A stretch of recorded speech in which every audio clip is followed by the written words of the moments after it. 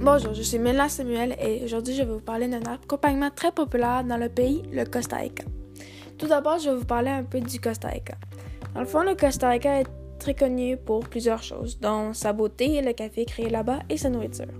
Une des nourritures la plus populaires dans ce pays est le riz et les haricots. Vous allez trouver ces éléments de nourriture dans plusieurs restaurants et surtout dans les villages.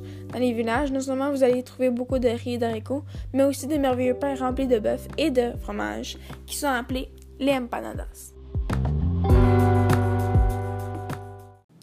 C'est quoi des empanadas? Des empanadas sont des petites pâtes rondes pliées en deux et remplies de riz, de fromage, de viande et d'haricots.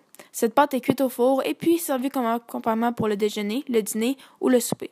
C'est un accompagnement délicieux et santé. Juste de curiosité, quelles sont les origines des empanadas? Mais en fait, l'origine des empanadas est assez simple. En 1550, un livre de recettes appelé Libre de Coq a été publié au Catalan, au nord-ouest de l'Espagne, révélant pour la première fois la recette des empanadas. La recette a traversé plusieurs pays espagnols, comme le Guatemala, l'Argentine, le Costa Rica et plusieurs autres. Le nom donné à ce mets, empanadas, vient du mot espagnol empanar, qui veut dire du pain. Mais je veux juste savoir, est-ce qu'il y a des ingrédients spécifiques qui sont difficiles à trouver? En fait, les ingrédients pour faire des empanadas sont tous des ingrédients que tu pourrais trouver dans une maison ou que tu pourrais trouver dans une épicerie très simple. Il y a beaucoup d'affaires qui sont dans des maisons normalement et que du monde ont du quotidien et on utilise du quotidien pour faire d'autres plats. Et je pense pas que ce serait très cher puisque c'est des petites affaires et quelque chose que tout le monde achète normalement.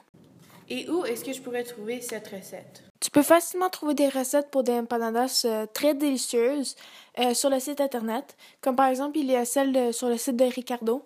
Moi et ma mère avons essayé de faire cette recette et c'était délicieux. C'était très bon. Ou sinon, tu pourrais sûrement trouver dans des livres de cuisine costaricaine ou guatémalaienne ou de pays espagnols.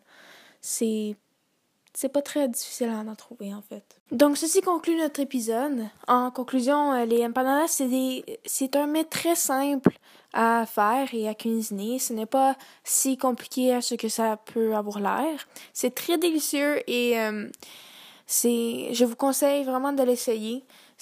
Vous allez pas le regretter, à moins que vous soyez allergique au bœuf ou aux ingrédients qui sont dedans. Mais si vous êtes allergique, logiquement, essayez-le pas. Donc, merci d'avoir écouté cet épisode et à la prochaine!